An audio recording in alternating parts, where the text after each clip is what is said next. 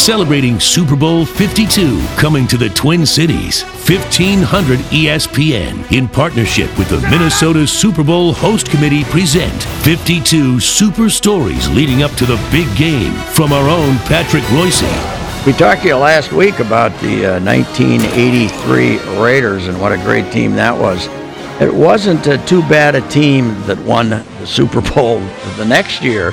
The Bay Area was missing the Raiders at that time, but they did still have the San Francisco 49ers. And the next year, January 20th, 1985, the 1984 version of the San Francisco 49ers, that might have been the best of all their great teams.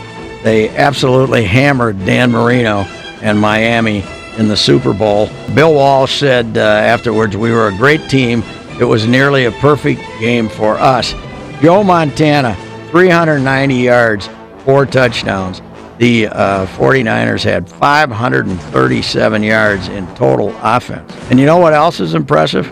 They were 15-1 in the regular season, but the teams they beat in the NFC playoffs, the Giants, 21-10, and the Bears, the mighty monsters of the Midway, they beat them 23-0 in the conference final. So that was a fantastic team. The 49ers started off, they had to punt the first time. They scored on 6 of their next 7 possessions.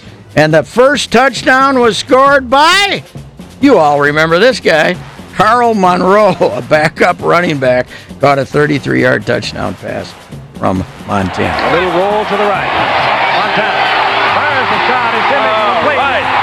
Out of the backfield, Carl Monroe. Hey. 33-yard touchdown. That's the one I forgot, and I could not remember Carl Monroe, but that when you're going through great teams, include the 84 49.